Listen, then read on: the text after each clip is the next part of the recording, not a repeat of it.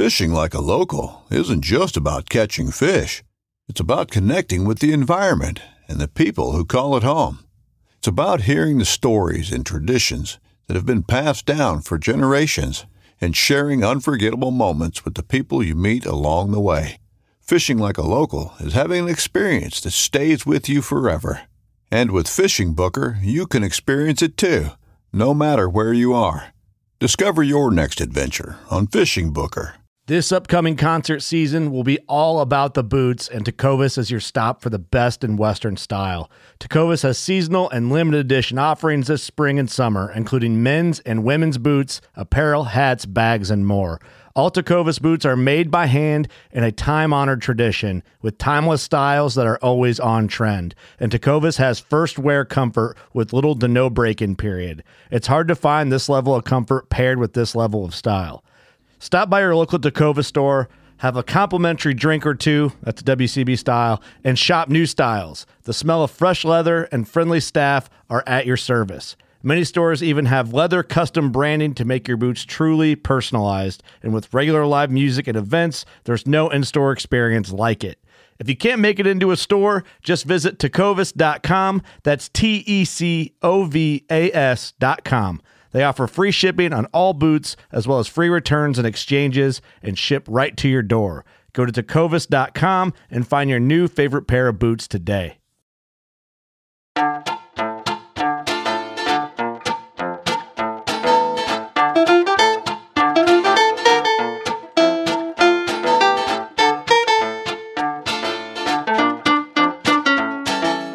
I'm April Vokey, and you are listening to Anchored, my chance to speak with some of the most influential people involved in the outdoors today. Join me as I travel to sit face-to-face with my guests in their own homes to learn more about their careers, opinions, history, relationships, and life both indoors and out. Well, what everyone has been waiting for is finally here. At long last, Season 8 of The Meat Eater Show, hosted by my friend and colleague Stephen Rinella, is out. It dropped a couple days ago, so be sure to head on over to Netflix to watch all of the new episodes over there. There are plenty of exciting new hunts and characters, including some of my fellow Meat Eater crew members who go out for their first ever hunts with Steve. It is gripping content, so head on over to Netflix and catch yourself some Meat Eater Season 8.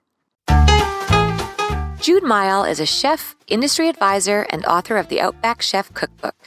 I first learned of Jude while looking for new reading material at the library. I was immediately intrigued by her knowledge and appreciation of Australia's native ingredients, so I reached out to see if she'd be willing to sit down with me. In this episode of Anchored, Jude and I discuss the history of native plants and spices, how to use them, and the basics of safe sourcing. Jude sells all of the spices we talk about in this episode, so while it would be great to inspire foragers and chefs to use the plants in their own region, you can purchase hers to add to your cabinet as well.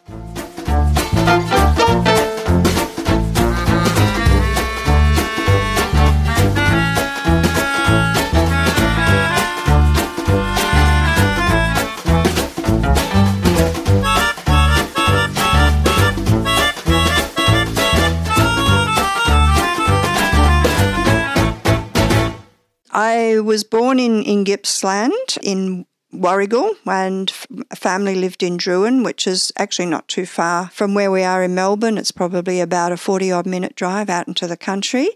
And then from there we moved to a citrus orchard in Cobram. So, we had very much a country upbringing, and then moved to Melbourne later on in the piece.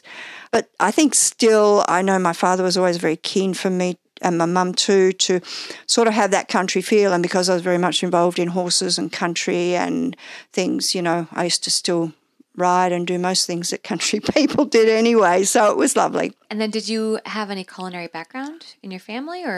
Well, apart from growing, certainly, growing food, background all throughout my family is in growing food, grafting plants, doing all sorts of things. My mother was an amazing cook. She did a lot of courses. At that stage, it wasn't so common for women to be chefs, and also she had, a family. There's 4 kids. But she did a lot of courses. She did a lot of cake decorating. She had a catering business for a while. So, look, we grew up very much cooking and, looking at food and recipes, and she was pretty incredible. She, at one stage there, she did a lot of Chinese cooking, was looking at a lot of the different Chinese cooking styles. At that stage, it was very much the meat and 3 veg sort of brigade, whereas we'd be having stir fries and Mum would be introducing things like seaweed and all that, and we were going, okay, no, it's good for you, eat it up. So, I was introduced to a lot of different food, and when we first came down from the country, Dad was in the Vic market in fruit and vegetables, so he used to bring home a lot of different things that weren't readily around and available. So, I had a really varied childhood with food, that's for sure. And I was cooking at a fairly early age as well. And like my sister, we used to do a lot of cooking and a lot of cooking for the family meal. That was normal. But then I did get interested in confectionery for some unknown reason. I'm not too sure. And then I went over to Germany and studied confectionery over there and got a diploma in confectionery. And that was very good from the scientific point of view, understanding the ingredients and the background to ingredients. So then I set up a business and I was making chocolates and confectionery, all different sorts. And the retired confectioner, he came and worked for me, with me. I think I did a very hard 3 years apprenticeship on the factory floor, tipping fudges and making chocolates and all manner of things. So I learned a lot. And then from there, I guess I progressed a lot further with just food generally. And then when my kids were growing up, at that stage then I started working from home, and I was doing a lot of cake decorating, the usual wedding cakes and celebration cakes of all sorts. I still think I can make roses and orchids in my sleep, the little sugar flowers that go on top. It was incredible. So from there, I was starting to think, look, I'd really like to get back into business again. And art is another thing that's always been something that I've really enjoyed. And then a friend of mine said to me, I know a guy's got an art gallery in town that's in the middle of Melbourne. And he said, you really need someone. Can you work at a computer? I said, yeah, I think I can work at a computer. He needs someone to, just pull things together in this art gallery. It's an Aboriginal art gallery. And I said, oh, wow, that sounds really interesting. So I went in there and we had a chat, and he said, oh, look, I really only need anyone part-time. And I said, well, yeah, part-time is really just what I'm after because I want to get a business going. He said, okay. And he said, how about, because there's a fair bit of work, you work full-time, and then once we get on top of all this work, then go part-time. I said, yeah, that's fine. So from day one, I was full-time for the next 10 years. Absolutely loved it. The work in the gallery is fantastic. Learning about all the Indigenous artwork, the paintings, where they came from, going out back, centre, Western Desert, was absolutely just mind-blowing for me. I loved every moment of it. We had a lot of fun in the gallery. And I learned so much about this country through those paintings. Every painting tells a story. Every painting had something to offer. And yeah, I couldn't get enough of it. It was fantastic. So when I did finally leave the gallery, really Outback Chef, food, art, native food, it was just all a logical progression for me. So that's how it all came about, really. I love it. Now, did you have an interest in the Aboriginal history beforehand? Yeah, look, it always fascinated me. But see, when I went to school, we didn't learn so much about that side of the history. It was more from European settlement onwards.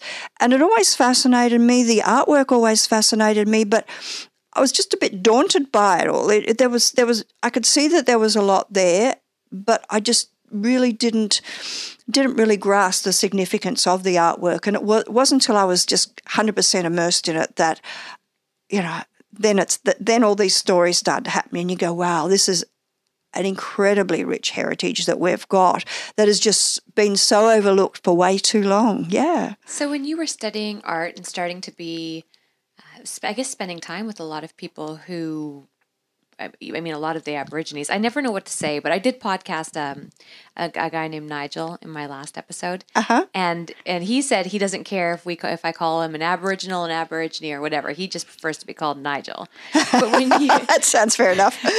When you were hanging out, though, in this new way of life, who was teaching you about the edible food and what you could consume out there? Some of it, from my point of view, was a bit hit and miss, just sort of seeing. I guess really when you go out back, of course, you know, the people that are living out there in the remote areas, they can tell you what to eat and you start to learn about it. Because really, you might see, for example, a little berry on a tree. You don't know if that berry is ripe as green or is it ripe as red or yellow or what it's at. And I often use the equivalent, you know, if we have a banana, we know when it's very green, it's not going to taste that good.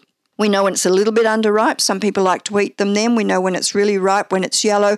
And then once it starts to turn brown, well, we might as well start making banana cake out of it because it's really, you know, past that eating date. We know every stage of that banana. With Australian native food, with a lot of the fruits, berries, nuts, we really, unless we've sort of grown up with them, or really studied it, we really don't know when we can eat them. And in some cases, with a lot of the fruits, say, for example, bush tomato, which is a desert plant, it's a sort of a low-lying shrub that grows up. When it's green, it can be a little bit poisonous, so it's going to give you a really bad stomach upset if you start eating it too much. It's really not going to be good for you. If you've never seen it before, you really don't know. You just think, oh, they look really good. It's not until they're sort of gone to red and looking quite shriveled that they're ready to eat. And that's another word for that, a common name for that is called the desert raisin, because they look just like little raisins or sultanas, you know, they're sort of very dark red and all shriveled up. And that's the time when you can eat them. So those kind of things you just have to learn. And often I'll get people coming to say, oh, I really just want to go out in the bush and I want to just be able to pick things and eat them. And look, that's all very well. And I understand how that sounds amazing, but if you don't know what you're eating, you're better off not to eat because some things can be quite poisonous. You know, sometimes you have to eat a heap of it, but others can, you know, really upset you really quickly. So you're better off if you're doing that to go with someone that you know who knows what they're talking about, or otherwise not. You know, just take it easy with it. So I guess from my part, because I sell native food now, I stick with the ones that I know that people can eat. They can incorporate in their everyday cooking and just trying to bring it forward that way. Yeah. Tell me what the Outback Chef was when you started out. Okay, so Outback Chef was very much, when it first started, involved in just herbs and spices. So it was a limited range, lemon myrtle, pepper leaf, pepperberry, a little bit of quandong, some wattle seed. And at that stage, I was living up in Sunshine Coast in Queensland, and I thought, okay, let's get going with this. And you'd get out the new clean bags, you put a little bit of samples of lemon myrtle and wattle seed and all your bits in, and you just go knocking on doors to try and get sales. Initially, that was it. And of course, everyone said no. No one wanted to know about native food. That was going back, maybe more than 10 years now, or it was more than 10 years ago. And because people just didn't know what to do with it. And they kind of related native food as something that you might eat around or see around the campfire, this 80s campfire setting. They never related it as something that could be part of everyday cooking. Even the chefs, no one really knew what was going to come of native food. And it was one of those things I thought, wow, what are we going to do here? This is just, if you made $1.50 in a day, you'd be laughing, because really the sales weren't that big. And for me, with native food, I've always found that the flavors are amazing. They're very strong. They're very pungent. They really pack a punch. But I've always felt that native food belongs right at the top part of on any menu. It's beautiful, it's sophisticated, and it can be there. But it was a matter of being able to make that climb. And I remember thinking one night, how am I going to sell this stuff? I just don't know what to do. And then I thought, I know. It's one of those funny things you have where you wake up about 4 o'clock in the morning. The idea strikes. Yeah, and I thought a curry. Everyone knows what to do with a curry. Oh. So I thought I'll make some curries and just incorporate some native food into the curries. Hey, that's a great idea. That's what I thought at the time too. So anyway, I got 3 curries made: Outback Bush Curry, Australian Red Curry, and Australian Yellow Curry. So we incorporated things like lemon myrtle and the pepper leaves and aniseed myrtle, and so it goes on. And look, to this day, I'm still selling the curries, and they're being very popular. So I'm pretty happy about that. I export the curries now over to Japan, so we sell them over there. And someone's just taken some curries over to India. So I'm thinking, yay, curries to India. Are they a paste, or are they just a spice mix? No, a spice mix. I've just tried to keep them really good, robust curries. So yeah, we're still making them, and they're still going strong. And increasing the spice mixtures and going along well there. So from the curries, that started to open a few more doors. I made some fruit pastes, and now I make a range of teas. And again, using traditional elements that you might do. For example, I make a roasted wattle seed and pepperberry chai tea. We were talking about this before we were rolling, this grounding sort of feeling in going and finding it and being excited to find it. And I think it's really important now. We live in such a fast-paced, technology-driven world, and everything has to be instant. Everything has to sort of happen straight away. And I think sometimes we get so carried away with all that of what we have to do and who we should be looking after and attending to, and the expectations are that we'll be answering our emails and our phone calls straight away, and all this manner of stuff, that you tend to lose track with the fact of just sitting down, enjoying a cup of tea, and just taking your time to observe, because I think we have lost track of our relationship with the land very much, particularly when you live in a city.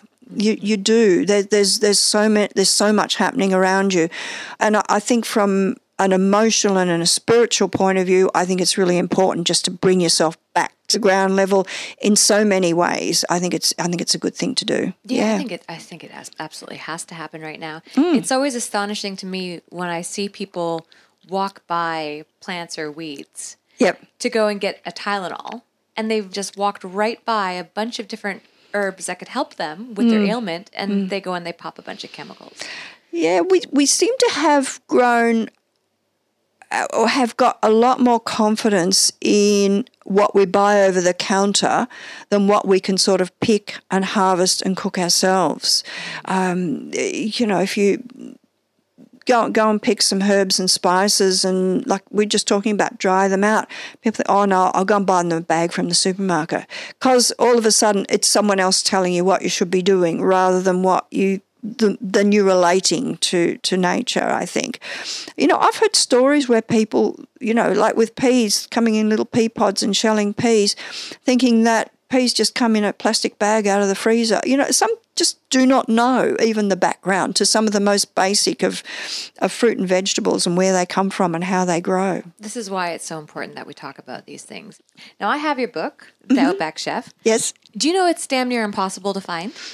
It's out of print at the moment, and yes, I do know, and I've been speaking to the publishers just to get another copy, because I've had a lot of people asking me about it and wanting to get it. So it will come out again, and we will put the next sort of version out, because I love doing that book. It was fantastic. And it's beautiful. I found one on eBay in Australia, and he was asking some exorbitant price. It was the only one I could find, and I really did search high and low. It was really important to me to have a book that if people wanted to cook at home, that I produce really simple recipes.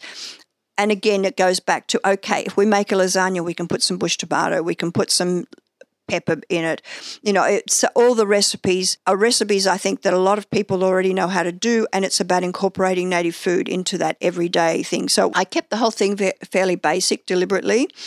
Then the other thing that was really important to me with the book was to tell a bit of the story about native food. Yeah, I like that. Yeah, and two beautiful artists that I've known, Therese and Sarita King. I've known them for a long time, and they grew up with their artist father, Bill King Jangala, Aboriginal man who took them right through the desert, up Katherine, right up to Darwin. So they learned a lot about the countryside and the elements and why the elements made the plants grow and the whole story. So they allowed me to put some of their beautiful paintings in the book, just to sort of give that description, fire. We need a fire. We need the fire going through the bush to regenerate plant growth. Obviously, we need water, all those kind of things. So I wanted to give a little bit of the story so people have a bit more of the grounding about what where the foods come from and what it's about. Then some of my botanical artist friends too, they did some beautiful paintings. So we incorporated that. And again, for me, art and food always work together. And often when I'm giving talks, I talk about art and food and Indigenous art. That's my thing. I combine the two. For me, they work hand in hand. They're part of life. So we did that, and then just, brief descriptions of plants and the way they use them. And then at the back of the book, I included a lot of chefs that I've been working with, because they're starting to bring native food into their menus and really doing some very creative, very amazing things. So I really wanted their story to be told as well. So that's kind of how it all came about. I told New Holland about it when they first started, and they said, yep, we like the sound of that. That sounds great. So we moved on from there. Yeah, you garnered quite a bit of media attention. Yeah. And they were all raving reviews. The only criticism I read was that the media didn't give you enough credit. That's really all that I read. Oh, that's very nice of them. That you just didn't get enough attention for it. But yeah, you got some raving reviews for that book. Thank you. Are you planning on doing another one? Yeah, I really like writing books. I really did enjoy it. It's working with words and playing around with them. Yeah, I found I had a lot of fun with it. The hard work is there with it, and the editor kind of just keeps you on the straight and narrow. But creating recipes, talking about food, writing about it, yeah, I'd definitely love to do another one. At the moment, time is a little bit against me, but I really think, down the track, maybe next year, might get on and start doing something more. Yeah. Yeah. Okay, let's talk about some of the things in the book, if that's all right. Sure. I'm really fascinated by the myrtle species. Yep. I was telling you earlier before we were rolling, the lemon myrtle tree has blown my mind. I'd heard about it. Yep. And when I went to go and finally see this tree that everyone was raving about, Mm-hmm. it had some little white flowers, but it was mostly leaves. And I realized I'm not looking at, a lemon tree. It's these leaves putting out this incredible smell. Yes. I use them for oils and marinades. I use them for teas. I use them for medicinal purposes. I even use it as a balm. I use it as bug repellent. I use it for everything. And I am just astounded at how much comes out of the leaf and not the fruit. Yep. And the more I look into different things in Australia, the more I'm finding that tends to be a common case for a lot of the species here. The eucalypt, a lot of these species, it's in the leaf. Is that right? Correct. Yeah, the essential oil is in the leaf, and it's really pungent. Lemon myrtle is extremely pungent. Like you say, you can use it everything from cooking right the way through to insect repellent, and it has been used for that. Lemon myrtle makes the most amazing cordial.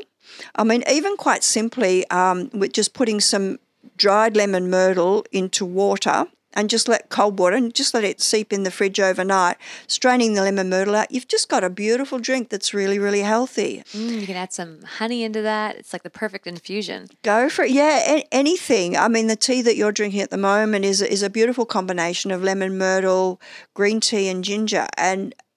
But the lemon myrtle in that almost tastes like there's a honey overtone in it. I think somehow that just works. But lemon myrtle really packs a punch. So I have heard people said, I use this amount of lemon myrtle in my cooking, and I'm going, oh, how'd you go? And they said, it was a bit strong. I said, yeah, you only need such a small amount. So you've got to start with all this with being fairly conservative in the way you use it. But look, one of the best meals I had was ages ago. A friend of mine, he'd actually caught a coral trout, this beautiful big fish. And we cooked it over a barbecue, and we had some paper bark, we had some lemon myrtle, we had some pepper berries. I think there was a few vegetables that we found in the bottom of the fridge. We thought, oh yeah, let's put those in as well. Wrapped it all up in the paper bark and put it on the barbecue and just let it cook. It was absolutely superb, and the lemon myrtle just came through so beautifully. Yeah. Oh, you're getting me hit, because I want to talk to you about paper bark too. Mm. But just this leaf thing, I think one of the things that surprised me the most, not just about the lemon myrtle, but even like the raspberry. A lot of my listeners are from North America. Yep. Raspberry leaves are used for a lot of teas and various concoctions. Oh, lovely. Yeah. And I think that we get so distracted by the berry that we don't realize that a lot of I guess flavor too. Yes. Flavor and vitamins are in the leaves. Absolutely. So what other species around here have that situation where it's not necessarily the berry but the leaves? Well, we've got lemon myrtle, we've got anise myrtle. Does that have an anise seed? Like I think, or is it a different species? No, it's a different species, so it has a little flower. Again, I'll give you some of that to smell later on. That is just beautiful, this beautiful soft aniseed flavour. I think people either love or hate aniseed. Licoricey, right? Yeah, very much so. But I find in cooking, say if you're with prawns or something like that, a little bit of aniseed myrtle is just absolutely beautiful. Then I've got one here called curry myrtle, and that's again that same family, Bacchausea family, and that's got a really strong aromatic curry flavour. Really? Yeah, it's gorgeous, absolutely gorgeous. One of my favourites is another one called strawberry gum leaf. Now, I hadn't heard of this until because there are, I'm assuming gum is a eucalypt species, Yes, right? yes. There's over 600 species of eucalypt tree. There's a lot of species out there. It's a little overwhelming for somebody, honestly, coming into this country. But that one obviously has a beautiful sound to it. It's a strawberry. Yeah. Does it taste like strawberries? It's got a very beautiful sort of berry flavour and aroma, soft berry flavour and aroma, sort of raspberry berry, but eucalypt as well. Okay. So it's soft, and to make, say, desserts with where you're making ice cream or something, say, with a creamy texture, it's fantastic. But then again, I mean, I've cooked strawberry gum leaves with things like sweet potato, just bake them in the oven and put some of the leaves in with some salt and pepper. That beautiful flavour comes through and just sort of turns the sweet potato into something else again. So, there's a lot of different leaves around that you can do.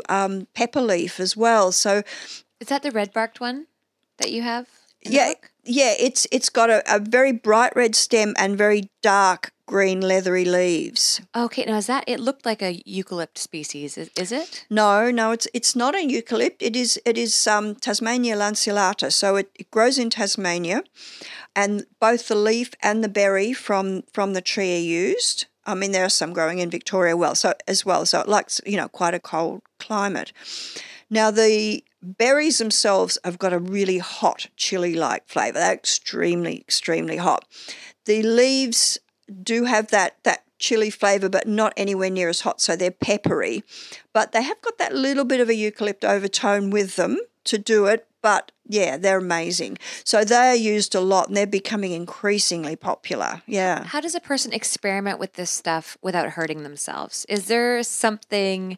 I mean, I know there are leaves that can hurt somebody or can cause issues with their stomach. But with the eucalypt and the myrtle species, is there anything that can hurt you? Like, can you eat all 600 species, or will you end up dying? I don't know if you'd end up dying. I think sometimes you'd have to eat bucket loads, but I mean, everyone is different in the way that they respond. But yeah, not all species are edible. So again, it comes back to what I was talking about before, where you really have to know what you're trying and what you're eating.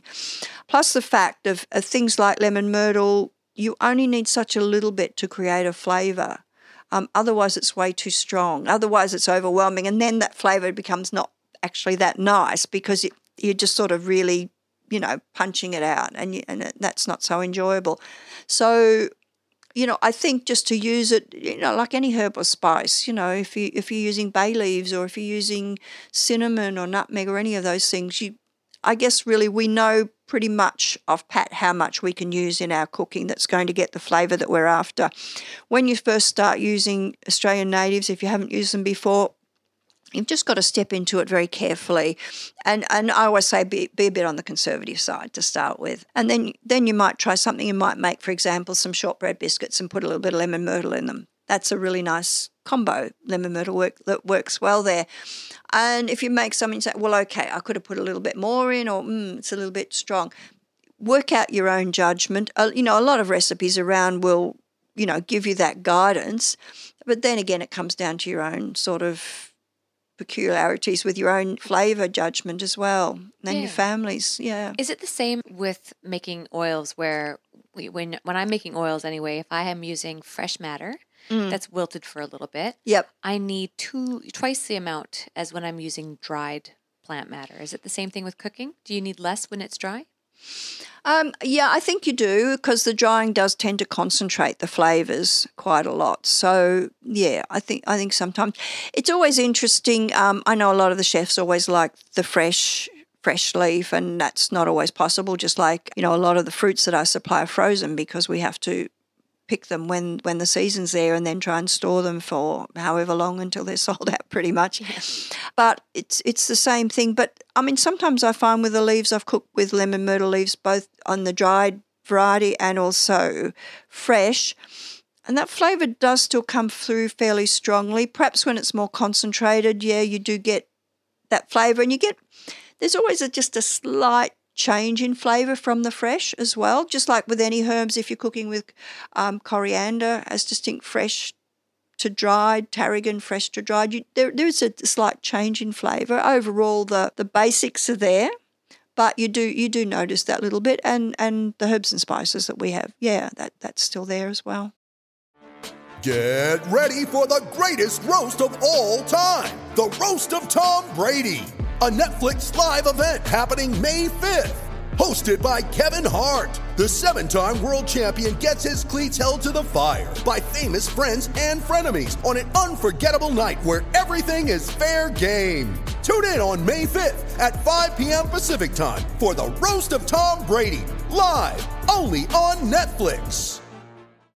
Mom deserves the best, and there's no better place to shop for Mother's Day than Whole Foods Market. They're your destination for unbeatable savings, from premium gifts to show-stopping flowers and irresistible desserts. Start by saving 33% with Prime on all body care and candles. Then get a 15-stem bunch of tulips for just $9.99 each with Prime. Round out Mom's menu with festive rosé, irresistible berry chantilly cake, and more special treats. Come celebrate Mother's Day at Whole Foods Market. How much do you rely on your nose when you're out in the bush foraging or hunting for food? Yes. How much do you rely on your nose to tell you if you should or should not eat that? Oh, that's an interesting one, isn't it?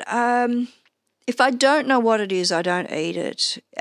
Even if it smells nice. I was up in Arnhem Land and I was walking through the countryside with an Aboriginal lady. She knew everything just so well. And I'd be smelling things and saying, "Wow, this is beautiful. This is great." Oh no, not quite yet. I think you just have to be careful. Yeah. You can. Sometimes if I see things and I think, I think I'm pretty safe, I might give it a go, but I wouldn't recommend it for other people. Disclaimer. Yeah, I'd probably say, okay, look, I think we should be right here, and I'd try. Oh yeah, that tastes all right, but yeah, I wouldn't recommend it. And for other people to do that, or I wouldn't recommend to other people saying, "Well, I've had it and I'm still here." So you can. I'd be very careful, and I think you have to respect the plants and the pungency of what their flavors and their essential oils are all about. Now, I noticed that in a lot of the ingredients that you have in the book, not a lot of roots are used. Do any of these plants utilize the root? When I wrote that book, a lot of the roots and the tubers sort of weren't that prevalent then. We just couldn't get a lot. So my focus was very much on the herbs and spices and some of the fruits and berries. So the idea, again, came down to with the book is if people read it, that they should be able to go out and get them from somewhere, get them from me or get them from other suppliers quite easily. I'm finding now that things like some of the tubers and some of the root crops, they're starting to be grown more, and they probably will start to seep in more and more into consumption. But when that book was written, they just weren't commonly found. It's starting to get more common now. It's funny, dandelion, which is, I regret every single time that I've ever just seen dandelion as a weed, because they're really incredible. Yeah. And dandelion tea now from the root is becoming really popular. And that's a fairly recent rise, I think. So I wonder if there's just this new wave of people, how we like to eat tail to nose or whatever the saying is. I wonder if that's also happening with plants now. Yeah, I agree. I think it probably is. I think people are saying, well, if we can eat this, what else? What other parts of the plant we can eat? And, logically we're starting to think a lot more about that, whereas before it was always just, pick the bit off the top, something like that. Right. So, yeah, I think we are, and I think more and more tubers, beautiful. Some of them are absolutely fantastic, really interesting. I mean, when I was up north again, we were pulling water lilies out of the water, and we're trying different things that tasted a bit like crunchy celery and all these amazing flavours that I hadn't tried before. sure. And again, I wouldn't have known about them unless this lady had, told me. And I wandered into this big marshy water with her. I was a bit nervous, actually. Especially up there. Well, she was very confident. And that you wouldn't be eaten by a crocodile? Yeah, I was a bit scared. And I thought, okay, she's really confident. I should be fine. And because I took my shoes off and pulled my jeans up past my knees, and I'm squishing in this mud out towards these beautiful water lilies. And I'm thinking, if I feel something wriggle under my toes, I'm just going to die. I'm really going to die. I was really nervous. And it was funny because just before I walked in, one of the other young Aboriginal girls, she said, here, take this knife. And she gave me this big, long knife. It was sort of like a big, long Crocodile Dundee knife, and I've got this knife in there. Of course, they were killing themselves laughing at my expense, but okay, I was nervous and I didn't really care. I thought, let them laugh. And I'm tucked in behind this lady with this knife, and I'm walking along, and I'm thinking, what's that? And she was laughing too, but I thought, well, I have to have that confidence in her. So we walked through, we did it, and then we got out again, and that was fine. Nothing happened. But I tell you what, it was quite confronting because I just hadn't experienced anything like that before, and I knew that I had to. I thought, I'm up here, I'm with these guys, and I do trust them 100%. They know what they're doing. And she's saying to me, well, there's a lot more crocodiles up here now than there used to be. And I'm going, oh, really? Have you been pretty accepted coming into that culture? I know that it's a really secretive culture. I mean, when I podcasted Nigel, he didn't want to share too much, and he was criticized of trying to sell tourism, which is fair. It definitely did sound like that in the podcast, but I know Nigel and know that he there are certain things that they don't want to share. Yep. And I always think that it would be hard to be accepted into a village or have a woman bring you out into the bush. Have you had a hard time adjusting or being invited out? Not really at all. No, I've never. I mean, before I go up or go out back anywhere, I always get permission to go out there. It's not a matter of just, walking out onto someone else's land. It'd be just like you and me walking into someone else's home. You get permission. They know what I'm about. Most of them know me pretty well now anyway, so that's not a problem. But I've never had problems. Always respectful though. You can't go out there and, I'm out there to learn and to observe. But I find, there's certainly things that are still information that they don't want to share. And that was something I learned very much from the artwork, where the artists will tell the story of their dreaming or their background, the things that they're responsible for, and it comes out on that painting. But sometimes the painting is overpainted. So the whole story is told. That's their responsibility to maintain the integrity of that story. But then they'll overpaint it so some elements can't be told because they are very private and very secretive. And that's just to go on for people who have earned the right to actually have that knowledge. So someone coming in cold really hasn't earned that right to have that knowledge. You have to really, go through the process within the community. That's exactly what he said, almost verbatim. Yeah. Yeah. So that's it. And through the artwork, I learned a heck of a lot. It was a major education for me. It comes down to respect, really. Well, I find that you laced respect throughout the whole book. And I loved in the opening, you do talk about commercialization and profiting off of other people and their history. Is there any resentment or pushback from the, quote unquote white guy profiting off of this sort of information? You do. Look, I do read from time to time in the press where there is, people do talk about that. I think, look, I'm not saying everything, it's not a perfect world, and I'm not saying everything that's handled is handled in the best possible way. I sincerely hope, from my own point of view, that I handle things in a respectful way and move forward in that way. And if I don't, I would like people to communicate that with me.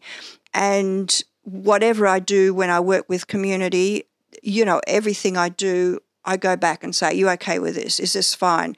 I don't put any, for example, images of people up on my Instagram page that they don't know about. I don't automatically go in and start taking pictures and say, I'm going to flick these around. It's just not done. It's disrespectful.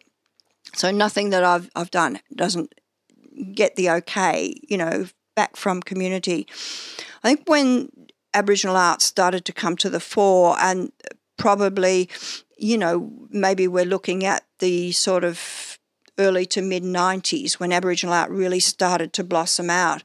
There was a lot of negative stuff happening then about Aboriginal art. I think some of it was justified, and I think some of it wasn't justified, because I think there was a lot of art galleries that were very passionate about what they're doing and really wanted to do the right thing and work with the artists. And at that stage, there was a lot of negative things where people felt that the profiteering was happening. I think probably what they didn't understand was the way that things worked. And any gallery that worked, they worked with either the community centre, the individual artists, or sometimes families that were looking after those artists and looking after their interests. And if you're doing it that way, you can always sort of step along the right path and know what's what. I think with the native food industry, I think in a funny sort of way, it's grown in the same vein, but maybe that we've learned a lot through the way that the art industry it not just blossomed, it just really went wild there for a while, because we had international attention on Indigenous art. And it was always fascinating for me working in the gallery, where I found that people came in from two very different directions. One lot of people would come in and look at paintings and really want to know the story about the artwork. They really wanted to know a lot more about the art, which led the way to the culture. Other people would come in and say, I'm not interested in the culture. This is just great art. These artists are amazing. I mean, both in their own mind were quite respectful of the artist and the painting, but they came in from two very different directions. But then what I found was that those that really love the artwork would say, wow, there's a whole lot more to these paintings. There's a story behind it. And so they started to get and want to get more and more involved in the story. What more can you tell us about the painting? And they wanted to learn more and more about the culture. Those that came in from the story point of view said, gee, these really are beautiful paintings. And then they started to have respect for the artists. As artists, they evolved, and so in some cases evolved from a very traditional art form to sort of really wild contemporary paintings that were absolutely amazing, but they still had the integrity of the story there. So those people that came in from poles apart gradually merged together with this brilliant understanding. So for me, the native food industry has kind of moved forward with a lot of that kind of background in mind. Yeah, there's a lot of parallel there, isn't there? Mm-hmm, mm-hmm. You can come in wanting to know the history and the culture and the background of a food, or you can just eat it and go, geez, that was good. I don't really care how it got here, but I would like some more. Exactly. And I think that thing happens, and by that it starts to allow us to have a lot more understanding of the original people of this country and what they did, because it was a very strict system. It was a very well organised system right throughout the country. A lot of different languages, a lot happening. So I think we're now starting to really appreciate what we've got, and hopefully we'll move forward a lot more with that. Yeah, I'd like to see this spread worldwide. I mean, I know in North America we obviously try to celebrate our plants as well. Yes. And I'm painfully aware that people listening right now who would like to access a lot of these plants and can't, it might be mildly frustrating. I'd like to do another one of these on North American plants for people listening. In North America, we've got a lot of trees that, like alder, for example, they've got little catkins, the little buds. Yep. Buds, they're catkins. And when they're green anyway, they are a high protein source. And you can dehydrate them, you can add them into your stews to thicken them up. Does Australia have anything similar to that? I don't know. Catkins is not a term that, I know I'm familiar with the term buds, yes. Look, a lot of, I say, for example, wattle seed, high in protein. Some of the seeds, there's been a lot of research done, scientific research done on a certain number of species. We'd like to see a whole lot more, and gradually we will get round to it, just showing all the medicinal properties, the proteins, the trace elements, all those kind of things that are happening with them. And yeah, natives are certainly jam-packed with it. I think the other thing too is, they're growing in native soil, so they're getting all those beautiful nutrients out of it. They haven't been tampered with in any way, shape or form. So you've got really good, healthy plants, and that goes right through, like we're talking about, not only the fruits but the leaves and the whole thing. So a lot more work's being done, and I find now in this country that we're we're using traditional knowledge and scientific knowledge together. Both are working together. So how good is that? It's finally we're here. Yeah, that's exactly what we want, to move an industry forward, to sort of really have something amazing, unique that we can really shout about, I think. Yeah. Well, back to invasives real quick. I don't know if you know this, but the pine tree, and I know Australia has got pine forests. I've got this recipe at home for gingerbread cookies or gingerbread using pine bark as flour. Wow. So they take and dehydrate pine bark and they grind it up, and you can use a % of it in your baking as a flour. Do you know if are any trees here that you could do that with? I actually don't, no. No bark. I mean, we use the paper bark a lot for cooking. Yeah, let's talk about that. What is the paper bark tree? It's not a eucalypt tree, is it? It's one just out. If you look out the window, you'll see one there. Yeah, we've got them at home, back by our place up in New South Wales, but I don't know what they are exactly. It's a melaleuca. Oh, okay. So, at different times of year, obviously the bark is just sort of stripped off, and it's amazing, but it's in a whole lot of different layers. So while you might strip a really thick piece of bark off, you can thin it out into really paper thin layers and cook with it. So I find when I pull some bark off, I usually pull it off, soak it in water, and you get it nice and soft. So that sort of, when you're cooking, creates a nice sort of steamy effect. And then put fish, vegetables, whatever you want to cook in it, and then just wrap it up, put it in the oven or in the barbecue. Look, if I've got little bits and pieces of bark, I might put some foil around it to hold the bark together. The other times, a casserole dish, for example, just layer the casserole dish with bark and then put your food on top of that, and then bark on top and put a layer of foil on top of that. Quite easy to do. So yeah, but you don't put the paper bark in the casserole. You're just just cooking in it. Yeah. Right. So you really want those beautiful sort of aromatic, lovely flavors to go through. Generally, I find it's better when it's that little bit damp, and then you get this lovely sort of smoky flavor coming through. It's fantastic. It's like our cedar plank cooking. Got it. That's the other thing I learned about bark in North America is the inner bark is also high in protein and was used as a survival food. Wow, isn't that amazing? It's just incredible to me that we've drifted so far from who we were as species that people can get lost in the woods today and die and not realize that they're walking by all of these plants that could keep them alive. Exactly. I mean, sometimes it's got water in it, it's housing water, it's housing syrup. So, there can be all sorts of different things that can happen in trees, yeah. The more you realize, the more you learn how little knowledge we have of so many plants. Yeah, what were you saying in your book about scurvy? Was that the warrigal, what's the green? Warrigal greens? Yeah. Yeah, well, warrigal greens, they grow, once they're planted, they just beautiful ground cover. But they're a bit like spinach. Yeah, New Zealand spinach, is that New what they call it? New Zealand spinach, yeah, leafy greens. And, when Captain Cook came out here, his men were suffering from scurvy, so they ate the warrigal greens, and that really helped, with the vitamin C content in them. Did the Aboriginals or did people from this land before do any sort of preserving or preservation of food? They did a lot, actually, a whole lot. I think it was a very well-organised culture going way, way back. I mean, things like bush tomato, yeah, they would know that they were dried out, so they could sort of save them for quite a while. Wattle seeds, again, they knew about drying them out and even, putting them on the fire to get a beautiful extra flavour from it.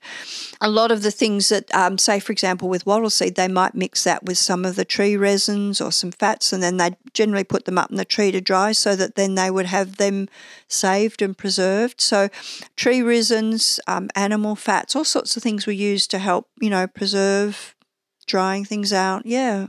That's fantastic. I'm so happy that you brought up the resins because I knew that they used them to tan hides, and I knew that they used them to attach barbs onto their hooks when they were fishing. But they did use them for medicine, but I didn't know if they used them for any culinary aspects. Yeah, a lot of them did. Tree resins can be used, and you can chew them. There's all manner of different ones that can be used. They can have all the different leaves and ants or anything like that mixed in with them. So, yeah, fantastic. Yeah, you have an ant, and I'll wrap it up at this. Yeah. You have an ant recipe? I've used, and I've eaten green ants, yeah. Can you tell me about this? Because I was absolutely, I mean, anyone listening to this has got to follow you on Instagram because it's just so incredible. But what is this ant recipe that I saw? Can't remember which one was the one you saw on the Instagram page, but with green ants. I mean, they're amazing little things. What's a green ant compared to a red ant?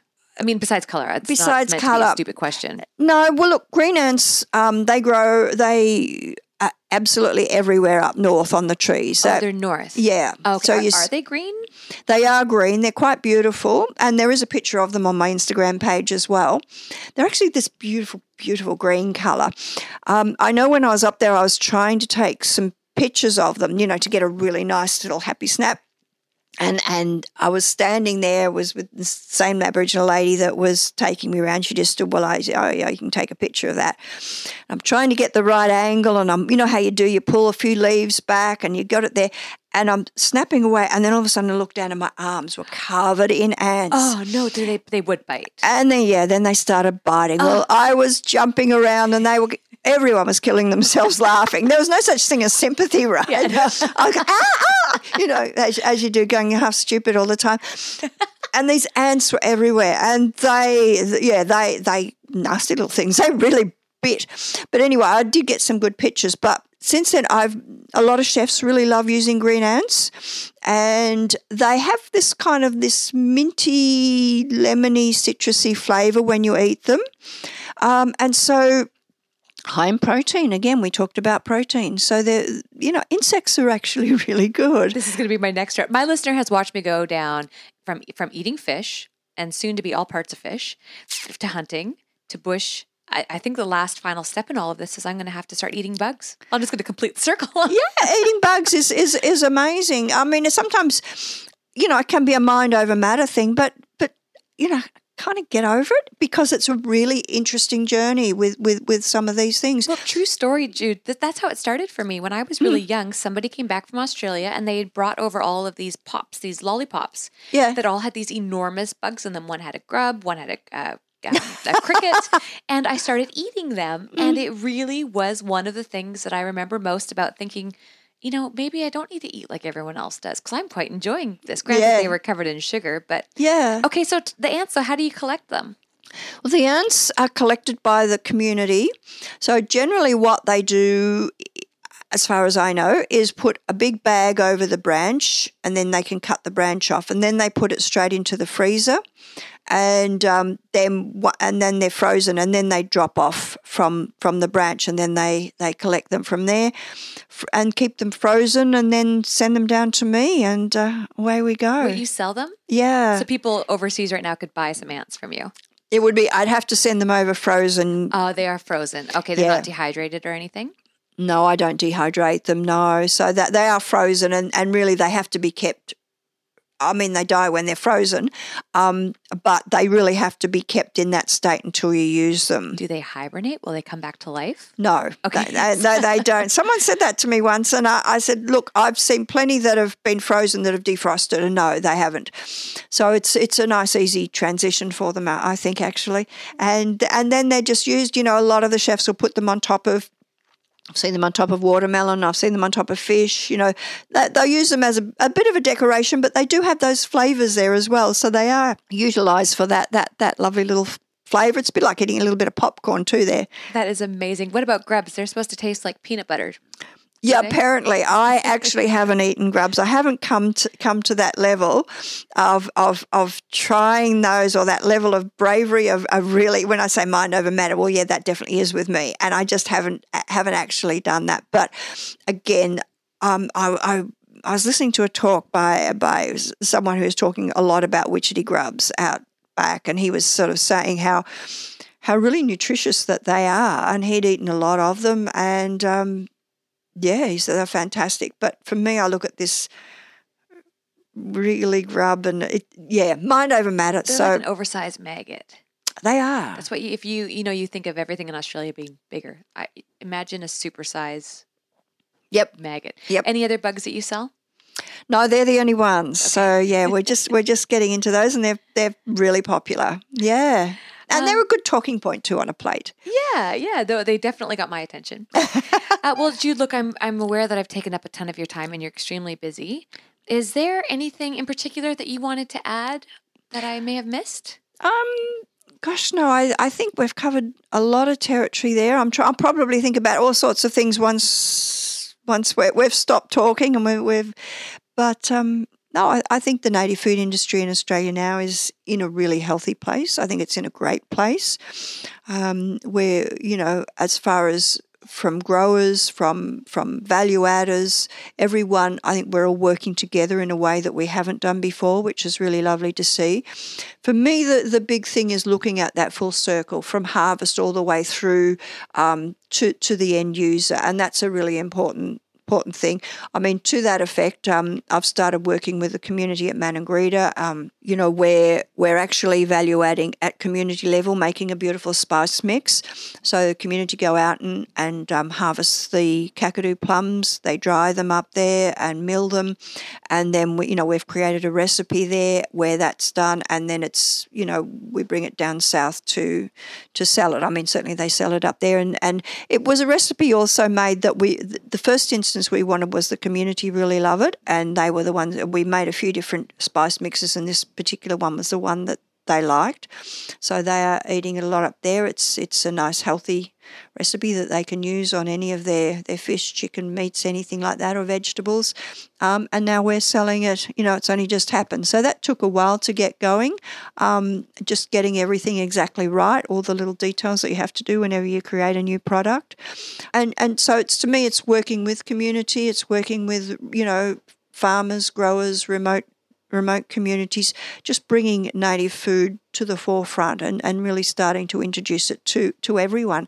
I mean, wouldn't it be great in this country and likewise in North America where native food is just part of everyone's pantry, the way, so many of the well-known, nutmeg, cinnamon, cloves, garlic sit in a pantry where everyone considers it's part of their everyday pantry, that we have natives and part of that herbs and things like that, part of that system. I think that's what we need. It's a win-win, we feel so disconnected, or so many people feel disconnected to the land. Consumerism, it would put a halt on a lot of the packaging. Yes. It'd be better for you. Yep. You'd be eating in season, and studies show that that's better for you to be eating in season. Correct. And you just have a whole newfound respect for your land.